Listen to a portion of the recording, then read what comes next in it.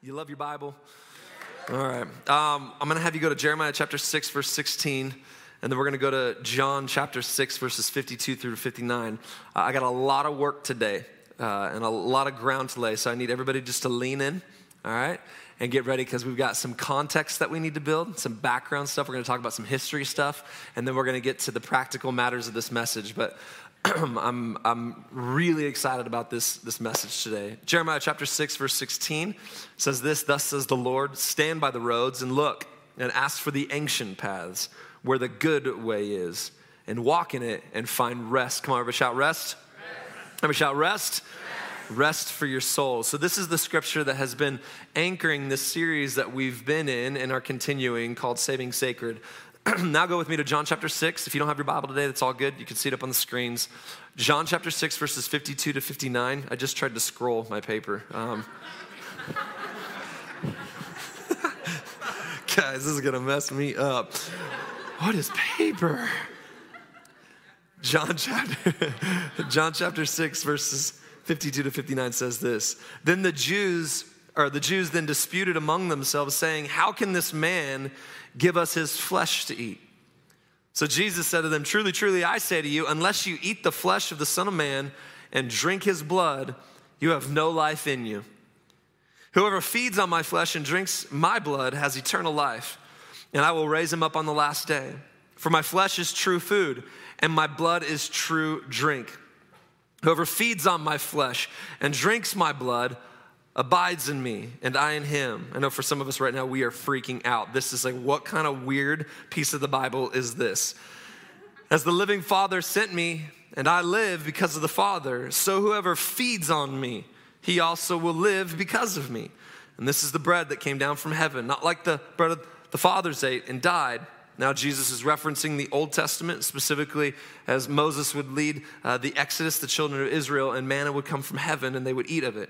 He says, "Whoever feeds on this bread will live forever." Jesus said these things in the synagogue as he taught at Capernaum. Today, as we continue on in our series, Saving Sacred, I want to speak to you from the subject, bread baskets and Team Edward. Bread baskets and Team Edward. As we look at the sacred path of communion, will you pray with me just one more time today? Jesus, we love you. We thank you for your word. We thank you that it's alive and that it's acting and that it cuts to the core of who we are.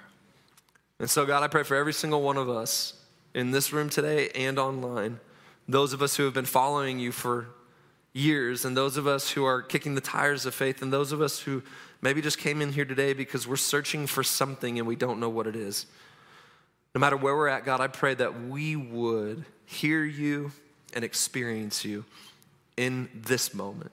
May your grace and your strength be applied in and through this word today. In Jesus' mighty name. Come on, and everybody shouted. Amen. Does anybody else love the Cheesecake Factory? Show of hands. Like, where my cheesecake? Okay, come on, raise them high. Like, there's no shame. Okay, I love the Cheesecake Factory. We don't go there as much as we should. But I love the Cheesecake Factory. But here's why. Not because of why you may think. I hate cheesecake. I know. It's a big deal. I despise, it's like bad. It's horrible. But Cheesecake Factory has something I love, and that is their bread baskets. You know what I'm talking about. And how many of you are like my family? We push all the sourdough aside. We try to give them to our neighbors, and we eat the oat bread that comes out. You know what I'm talking about? It's got the oatmeal on top of it. Can I get a witness in church today? Yeah, you get some warm butter on that. And yeah, you're like gone. It's a praise party happening at Cheesecake Factory. So now everywhere we go, doesn't matter what restaurant we go to, I always ask for a bread basket. Erica always asks for a bread basket. Hey, can we get bread? They're like, we don't serve bread. We're like, you have a kitchen, and there is bread in that kitchen. I need a bread basket, right? There is something about bread before dinner. In 2008, a cult movie phenomenon was released that would incite one of the great debates of the 21st century. Team Edward or Team Jacob? Now, I hope you sense the great degree of sarcasm that I'm using right now. And for those of you who don't know, the Twilight Saga was a popular movie series that made its debut as a book series released between '05 and '08, and then they were eventually adapted to film, unfortunately. Now, while this is not a film critique that I'm doing this morning, the Twilight series and subsequent movies locked into a cultural fascination with vampires, the supernatural as a whole, and the supernatural as a whole. Many of the highest grossing movies, as well as chart toppers for movie rankings, include movies with supernatural themes, plots, and overtones. Because here's the truth. We are all fascinated by that which is outside of our understanding and grasp. Now, what do bread baskets and the Twilight series have to do with Jesus, ancient paths, and saving sacred? I'm glad you asked. John chapter 6, verses 52 to 59, Jesus would bring into focus the sacred truth and the sacred path of bread and blood. Bread and blood. And this is a really big teaching point for him. Now, I know when you read this particular piece of scripture as we just did, it gets weird quick. And I don't care where you're at on the journey of faith. Like, it doesn't matter. This is a weird scripture. If you're joining us for the first time today, in-house, online, you're like, this is a weird piece of Bible. And guess what? We're not the only ones to think that. It would be right here in John chapter 6, verse 60, it would say this: when many of his disciples heard it, they said, this is a hard saying, who can listen to it? That's the dudes that followed Jesus, right? It was like one of those moments where even his friends, they're walking with him and they're like, Jesus has lost his mind. What are we talking about here? So this is a hard piece of scripture, one that you're not even gonna hear talked about that much in church, but I've decided that I wanna try to tackle it with us and get somewhere with it. Maybe the people that Jesus was speaking to didn't have an opinion on vampires or werewolves, but they did understand bread and blood. And before Jesus would level one of his most offensive teachings concerning himself, the very people surrounding him, so this is the backdrop, this is the context I need us to grab a hold of. The very people that were surrounding him, listening to this flesh and blood message that he's giving, were the people who were with him previously during one of his greatest miracles, and that was the feeding of the 5,000. So they had already experienced Jesus and bread. He would multiply fishes and loaves and everyone would be fed. And now these very people who had received dinner from Jesus were following him once again.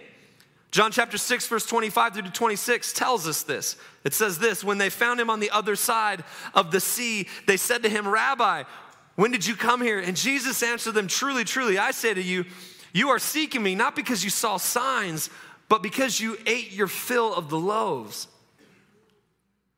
See, Jesus knew that these people were following him because they needed a fix to their natural problems. Yet Jesus was going to flip the script on them and help them understand that it wasn't a natural problem they were facing, it was a supernatural issue that they were facing. Bread and blood. Bread baskets, Team Edward. Ultimately, this teaching on bread and blood would be jarring and offensive. So I want to dial in just a little bit more. Why? Why is bread and blood so crazy for these guys? Well, the blood issue was not a new concept for them. According to the law, and especially for those in the crowd descending from Jewish ancestry, blood was in fact something that would bring defilement to their life, and they were actually told to stay away from. Leviticus chapter 17, 10 through 12 tells us this. It says this: anyone from the house of Israel or from the aliens who reside among them who eats any blood, I will turn against that person who eats blood and cut him off from his people. For the life of a creature, listen to this, for the life of a creature is in the blood. And I have appointed it to you to make atonement on the altar for your lives, since it's the lifeblood that makes atonement. You hear the overtones here? And therefore I say to the Israelites, none of you and no alien who resides among you may eat blood. So now Jesus, understanding that they were following Jesus because they wanted literal bread, and understanding that they had an aversion to blood like many of us would, Jesus now decides, hey, this is gonna be a great moment to do one of my best messages ever. And so he gets up in front of everybody and he says, eat my flesh and drink my blood. And everybody's like, nope, I'm out. But see, he wasn't trying to deal with literal blood and literal flesh. Jesus was calculated and precise. His words were never flippant, thoughtless, or irresponsible. Jesus was leading them into a sacred moment, a sacred path, one that almost a year later he would bring full circle as he would sit down at a table with his disciples and break bread and drink wine, and we know this as communion. A year later from this moment, what we're dealing with today is not the systematic approach to communion. That's not what I'm really trying to work through today. What we're trying to deal with today is the sacred path of communion with Christ. Bread and blood. Are you tracking with me so far? I need to lay this foundation in order to get to the implications of this. See, communion was created to point us to a greater reality.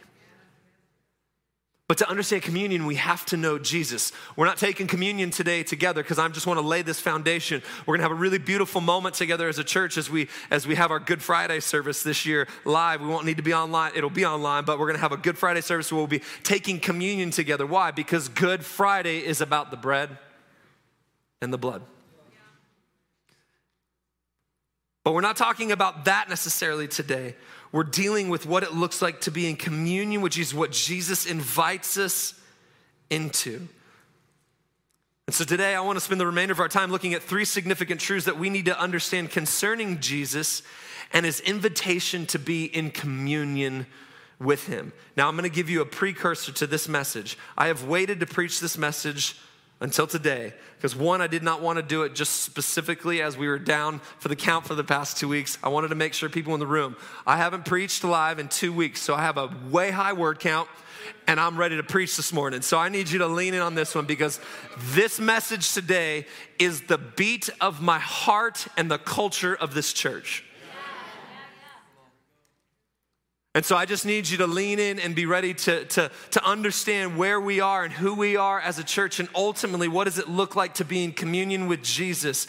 And the first truth that I want us to grab a hold of today is this, is that in Jesus, we're invited to the table. In Jesus, we are invited to the table. Luke chapter 14, verses 12 through 14 says this, he also said to the one who invited him, when you give a lunch or a dinner, don't invite your friends, your brothers or your sisters, your relatives, or your rich neighbors, because they might invite you back and you would be repaid. On the contrary, when you host a banquet, invite those who are poor, maimed, lame, or blind, and you will be blessed because they cannot repay you, for you will be repaid at the resurrection of the righteous. One more dinner party. Matthew chapter 9, 9 through 13. As Jesus went from there, he saw a man named Matthew sitting at the tax office, and he said to him, follow me. Now this is strange. Upon follow me. What's the Bible say? He got up immediately and followed him. Could you imagine that type of influence? That type of power? Jesus just strolls by. Matthew, follow me. He's like, yep, all right, let's go. He's off to the right. How many of you know if you're wandering City Creek and some random dude walks up to you and be like, hey, Mitch, follow me. You are not following him. You would actually go in the opposite direction. That is influence right there. So he got up and he followed him. And while he was reclining, so now it fast forwards. Matthew connects to Jesus, follows him, and now it fast forwards and we hit verse 10 and watch what it says. While he was reclining at the table in the house, many tax collectors and sinners came to eat with Jesus and his disciples. And when the Pharisees saw this, they asked his disciples, why does your teacher eat with tax collectors and sinners? Now, when he heard this, Jesus, overhearing them, he said, it is not those who are well who need a doctor, but those who are sick. And then he says this, go and learn what this means. Jesus is savage. He says, I desire mercy and not sacrifice, for I didn't come to call the righteous, but sinners. I love invitations. Anybody else like an invitation? Come on, let me show hands. Where am I? Like, even if I don't go. I love invitations. Seriously, I'm the type of person, invite me. Don't not invite me. Let me turn you down, but still invite me. So I just want to know that you love me and that you want me there, but I want to be able to say no, right? Like that's like, I love invitation. I don't care if you're introverted or if you are extroverted. All of us love invitations. We love being invited to the party. To be invited is something that we all appreciate. But the invitation that I'm talking about today is so much more than a dinner party. It's an invitation into a new life. That's the invitation that we find in communion with Jesus. During the ministry and time of Jesus, table fellowship, sharing a meal was one of the most intimate things that you could do with somebody. And now I need us to understand how intimate this meal was, because most of us, we sit at tables in chairs, don't we? Most of us? Most of you, right? Okay, just making sure. I just need to know, because some of you are like looking at me like, what's a chair? So we all sit at the table and we have dinner together. There's plate and forks and knives and everything like that. Everybody sits around on the table. And we could sit at the table with anybody. Like we do it at restaurants sometimes a while ago. So we sit at these tables and chairs and everything like that. But this type of dinner party says something very different. So that Jesus was reclining at the table. And it wasn't like a lazy boy recliner. Like they didn't have this big leather poofy couch. He was reclining. Why? Because they would sit at a table like this. How many know if you came over to my house and you laid like this around my table and I don't know you, you get the point. It's strange. But when they would recline at the table with one another, when they would sit like this at the table, it was an intimate expression. You did this with people you were in relationship with. This is what's so striking about this moment in Scripture, is because Jesus was making sure that everybody knew. He was identifying himself. He said, I need you to know that tax collectors and sinners, these are my people. Let me say that one more time. Tax collectors and sinners, these are my people. It's interesting that the Pharisees and the disciples stood around the table watching what was going on and were having their little side conversation as to how Jesus could be sitting at a table that he shouldn't be sitting at. And Jesus says, I need you to understand something. I didn't come for you. I came for this. I didn't come for those who you're standing around judging everything. I came for those that are at the table. I came for those that don't know me. I came for the sick. Y'all remember high school? You remember the tables you would sit at in high school? How many of you had tables that identified you at high school? Round tables on wheels, you know what I'm talking about? Or did the long one? You remember the table, like they had the jock table? Some of the younger ones in here are like, what is happening right now? Okay, so back in my day, how many of you know, like there was the jock table, right? And then there was the preppy table. That was everybody who could afford Abercrombie and Fitch, right? This was just my school, right? And then we had this other table. It was all the cowboys, because they had like a car club at my school called Street Rats, and they worked on cars. Kid you not, they drive Mustangs and old Camaros to school, right? And horses. And so, and they would sit at a table, and then there was the band table, right? They had their trombones and saxophones, and right, they drank tea and stuff like that, and so sophisticated. They had all these tables that would identify them. And then there was those of us, I was one of these guys. I didn't sit at a table because I was like, I'm just gonna roam. I'm a rebel. Your table's not gonna tell me who I am, right? So there's all these tables to identify us, and that's actually what's happening right here in this moment. Is that the disciples and the Pharisees were appalled because Jesus was identifying himself. Jesus was saying something to the world around him about who he is.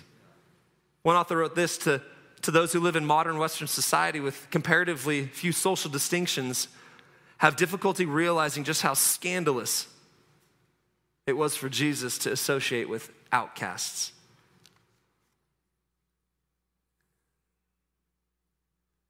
Jesus says those who are well have no need of a physician, but those who are sick.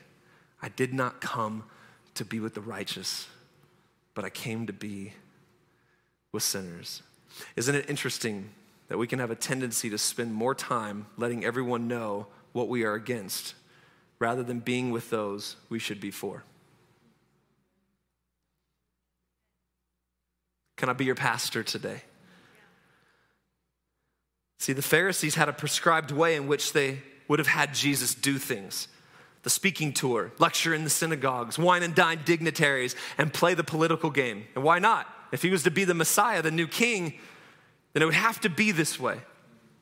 But Jesus had another way of doing things. Come on, somebody. He had his Father's way of doing things. A way that was at best scandalous and at worst, it was crazy. To those who needed Jesus to fit their mold, it was quickly destroyed because he would go town to town, city to city, and house to house, sitting with those who were the outcasts and the sinners and the marginalized and the rejected. Why? Because Jesus was never meant to propagate a system. He was meant to populate heaven. But man, isn't humanity inclined towards systematics? It's got to be this way. It's got to be like this. Even some of us right now in this room, you stepped into the first time to a church, which it can be scary because there's lots of people and you don't know what's going on, and some dude's shouting at you and the worship's really loud and people's hands are raised, and it would be really easy to say, like, I don't know if I fit in here, and I just need you to hear it from the horse's mouth. You fit in here, and not because you're cleaning yourself up or getting it all together or trying to make it all new. I need you to understand that you're here because you got a God in heaven who says you need to be here. Why? Because I got something better for you.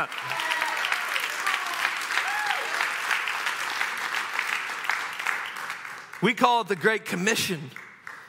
See, the table shows us that the love of Jesus was not a theological assessment to be made, but rather a practical mandate to be lived out. I love how we stand around talking about the details of love instead of actually doing it. Think about it. Well, I don't know if that was in the Greek. I don't know if that was in the Hebrew.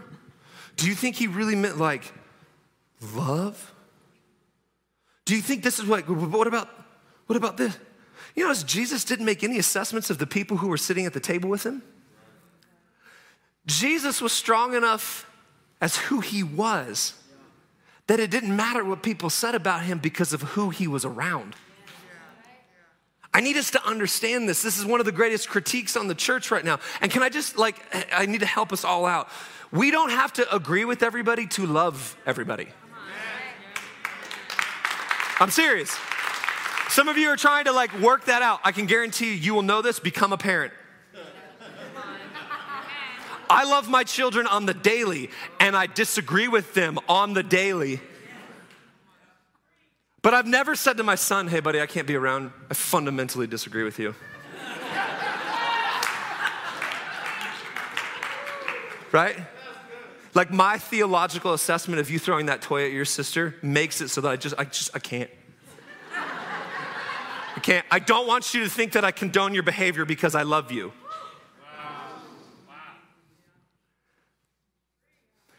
Can I be your pastor today? I pull my kid close, come sit at the table with me. Let's have dinner. Yes, I fundamentally agreed that you threw the block at your sister. But I don't push you away from my table. See, Scripture's loaded. Oswald J. Smith said it like this: any church that is not seriously involved in helping fulfill the Great Commission has forfeited its biblical right to exist.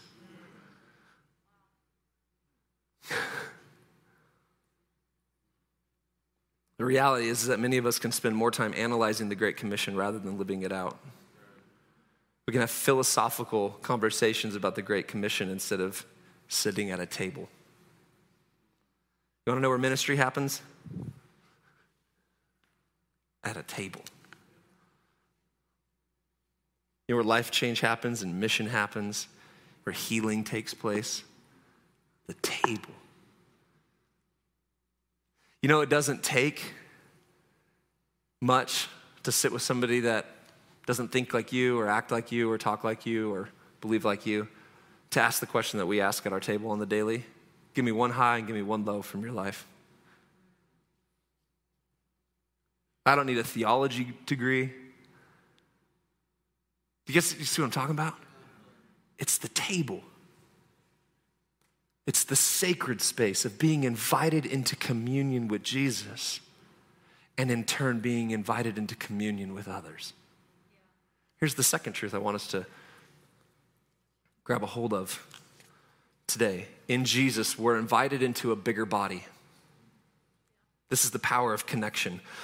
1 Corinthians chapter 10. Are you guys with me today? All right. 1 Corinthians chapter 10, 16 through 17 says this: the cup of blessing that we bless, is it not a sharing in the blood of Christ? Here's Paul the apostle writing about the same thing. The bread that we break, is it not a sharing in the body of Christ? Because there is one bread, we who are many are one body, since all of us share this one bread. See, the Bible is littered with this language. The invitation to the table brings growth to the body. And the truth is that we are not designed or meant to do life disconnected from the body. And being in communion with Christ means that we are in communion with each other. Being a part of this thing called the body. The church is not these four walls. The church is literally you, who you are sitting next to. Look behind you, look to your left, look to your right. That is the body. That is who we are connected to. And the head of that body is Jesus. He is the one we participate in. He is the one that unites us. He is the one that connects us. But we have to be very honest. We clap at that part. Now we do not clap at this next part because we have to be honest that there's mass disconnection right now.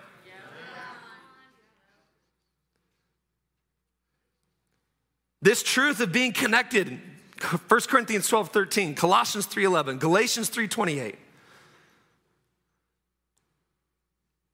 Now, I'm acutely aware this month of a specific demographic of people, the Black and African American individuals and families that call the well home, as this is Black History Month. And much of the dissonance and disconnected that this community feels and experiences is being exposed right now in this moment. And I know the tension all of a sudden creeps up. I can feel it, felt it in the first service. Oh, he's making political statements. No. If you think this is a political statement, you're missing the body. This is not a political statement. This is a body statement. This is a bread and blood statement, one that the church has to be the forward on. And we've stepped back. No, we got to be the church. The church proofs it. The church does it. The church works it out. The church crosses over lines and says, wait a second, there is so much more happening here. We have to be connected.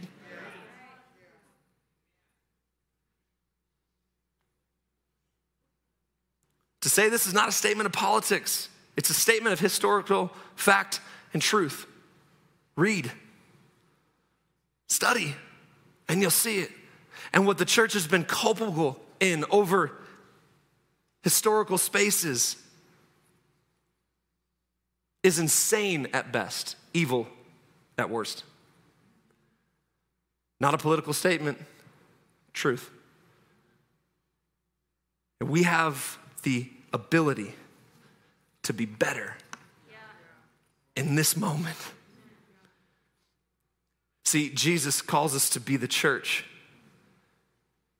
and take up the ministry of reconciliation. Listen to Ephesians chapter 4. I'm going to show you what type of unity he's talking about here. Ephesians chapter 4, verses 15 to 16. Are you all right? Are you with me? He says this, but speaking the truth in love, that's what I'm doing right now. Love you, Mama Lang. But speaking the truth in love, let us grow in every way. Let us grow in every way into him who is the head, Christ. And from him, the whole body, fitted and knit. Everybody shout knit. Knit. Everybody shout knit. Knit. Come on, everybody shout knit. Knit together by every supporting ligament promotes the growth of the body for building itself up in love by the proper working of each individual part. Now let me show you what it looks like, because this word knit is important to understand. This word knit that Paul the Apostle uses right here is not connected by way of just holding on to something. Knit together literally means grafted in as ligaments are. How many of you have ever torn a ligament before? How many of you would agree with me? It's the worst type of pain you can go through. So Paul the Apostle is suggesting to us is that when things are disconnected that should be knit together, you will and are inflicting a pain upon the body that it should never experience or feel, because you are tearing ligaments apart. Okay, so Bree, Mitch, Kaisa, Steven, Dejan, pop up here really quick.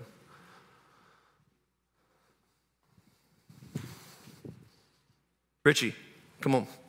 Help me out. Come on. You got this. You. Come on, baby. You're such a good looking man. Hop up here. Richie knows I love him. I wouldn't do this to everybody. Some of you would literally leave the church over this moment right here. Erica, pop up here really quick. Richie, come over here. Okay. So this is what Paul's suggesting that would look like. I want you guys to all link arms together.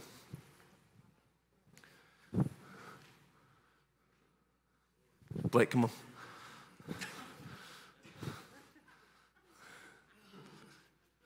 I know, that took a lot. Look how big you are. You moved in sections, like your chest followed you. It's like, oh. Okay, lock arms.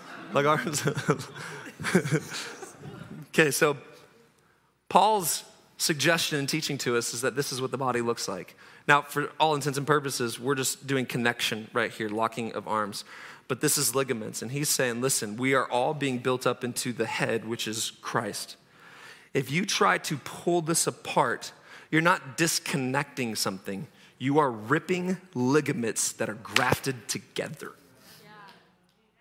That's the word he uses, knit. Problem that we're experiencing right now is we're not seeing a knit together church. Mitch, Blake, you guys lock arms. Richie, Bree, you guys come over here, all lock arms. Yeah, Bree's a girl. Yeah. you come with, you're gonna be women, okay? Come on. Ladies, come over here.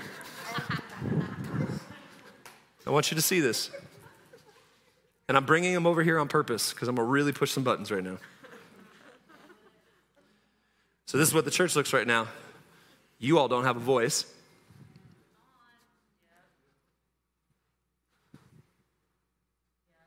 We got our people of color over here. We got our white dudes over here. Sorry, I have to break tension with little jokes. And then somehow, the church is supposed to do the work that Jesus has called us to do when we don't even look like the church that he's designed us to be.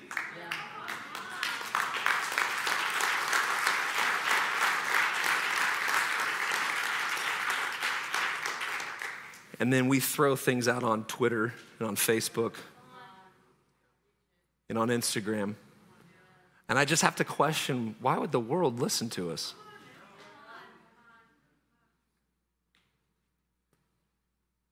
I can tell you right now as a senior pastor, the reason that the well is the way the well is because I don't want this. I don't want this.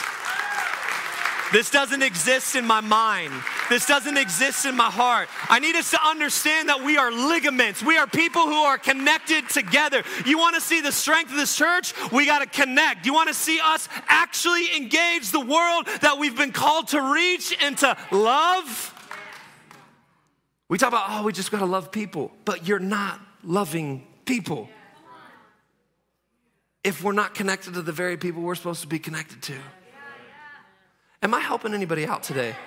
This is not a political message. We've got to move away from that. And I'm just brave enough right now in this season, in this moment, to bring it all out onto the carpet and say, I'm not trying to engage in politics. I'm trying to engage in bread and blood, body and blood. The one who died for us all. Come on, church, it's communion. Come on, church, it's his shed blood, his broken body on the cross, knit together. It's bread and blood. But even worse, it gets even worse because then we do other things like, okay, I'm going to use, Rach, Sarah, come on, pop up here. You guys come. I'm going to grab some more of you guys in a second. I'm going to double down. This is a new one. Come over here. I don't know where you guys are going to stand, but these two are struggling with addiction.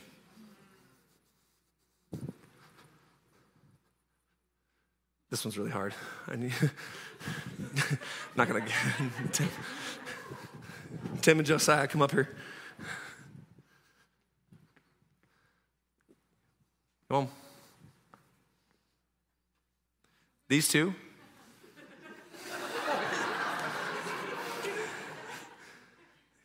Lock arms.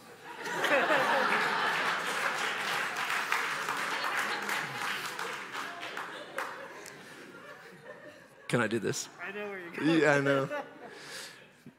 These two are struggling with same-sex attraction. I know. They're not really. But can we talk? Body.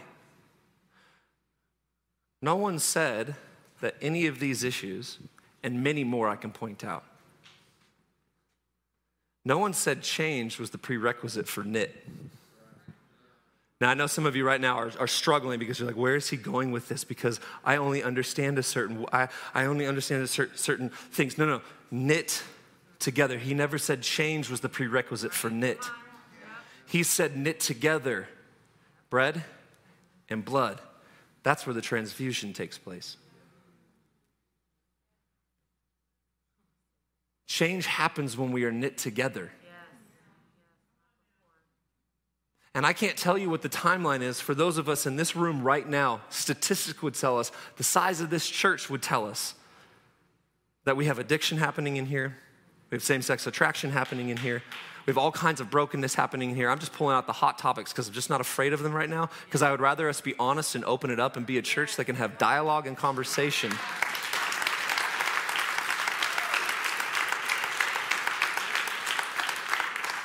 Jesus never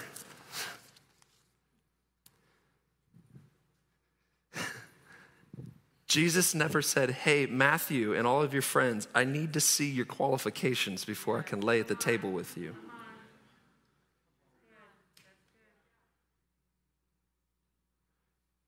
So the goal, come on, bring it all together.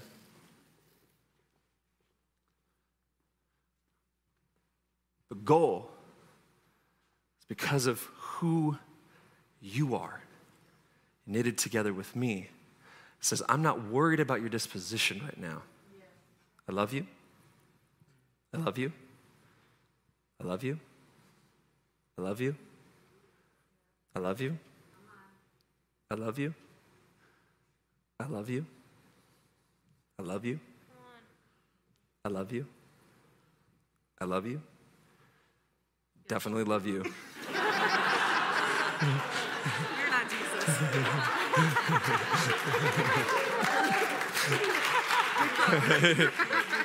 And I love you. And this right here is being knit together in connection with the one who loves greater than our comprehension. And some of us yet will still struggle with the details of this conversation. But don't we have to speak truth?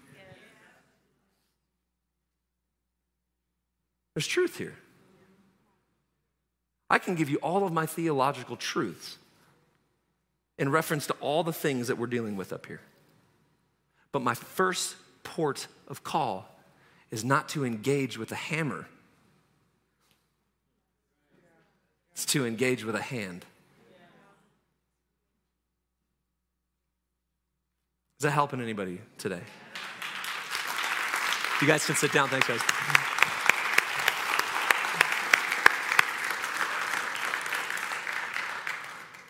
Sacred paths. Here's the third truth, and the last one, and I won't spend a lot of time on this because I spent more time on that point than I planned on, but thanks, guys.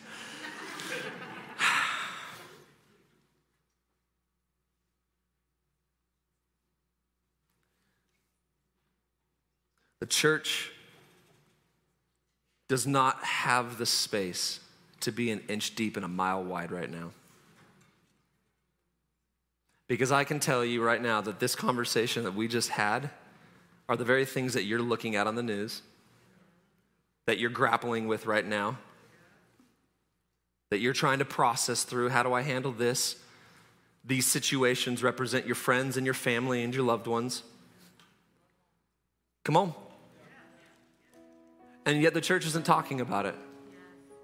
Or when we do talk about it, we talk about it in such dogmatic ways that we could never recline at the table with somebody.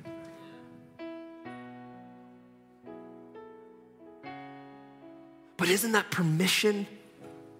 No, because here's what I've come to realize. None of us need permission for anything. We all gladly use our license to sin. Right? Like you didn't ask me permission, like you didn't call me, hey Jason, can I have permission to do this today? You didn't care what I thought. Come on. You just did what you did. I did what I did. Am I talking to anybody with this? So we gotta grapple with these issues right now. Because I've seen the power in that. And I've seen people's lives changed from the inside out. Does Jesus want the best for us? Absolutely. But we gotta start somewhere. Does Jesus want to see healing in all these areas of our lives? Absolutely. But we have to start somewhere. Every single situation that it was represented up here, does Jesus want to see his design and his purpose outworked? 100%. But we got to start somewhere. And I'm telling you where it starts. It starts at bread and it starts at blood. That's where it starts. Because here's the third truth. In Jesus, we are invited into true satisfaction. The great theologian Mick Jagger once said,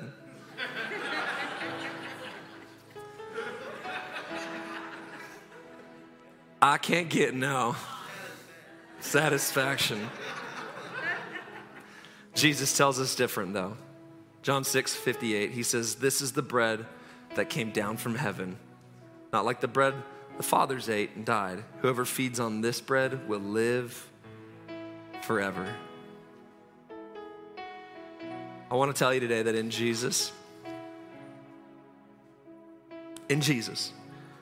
we find everything that we need. We find the satisfaction that we need.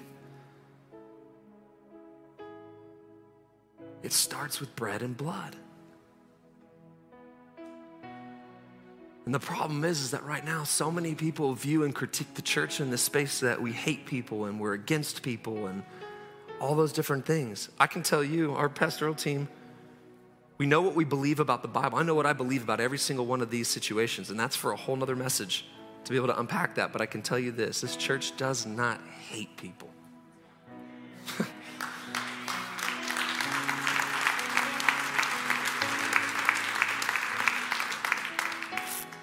We're all invited to the table. And Jesus reclines at that table with us. And he says, just eat and drink. And if you would take this body and you would take this blood, it'll change you. It's Jesus. Only Jesus.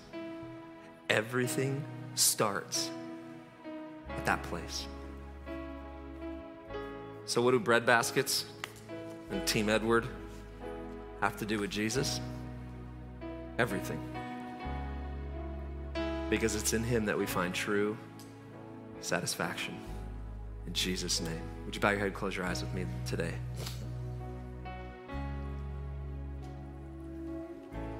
With every head bowed and every eye closed and no one looking around.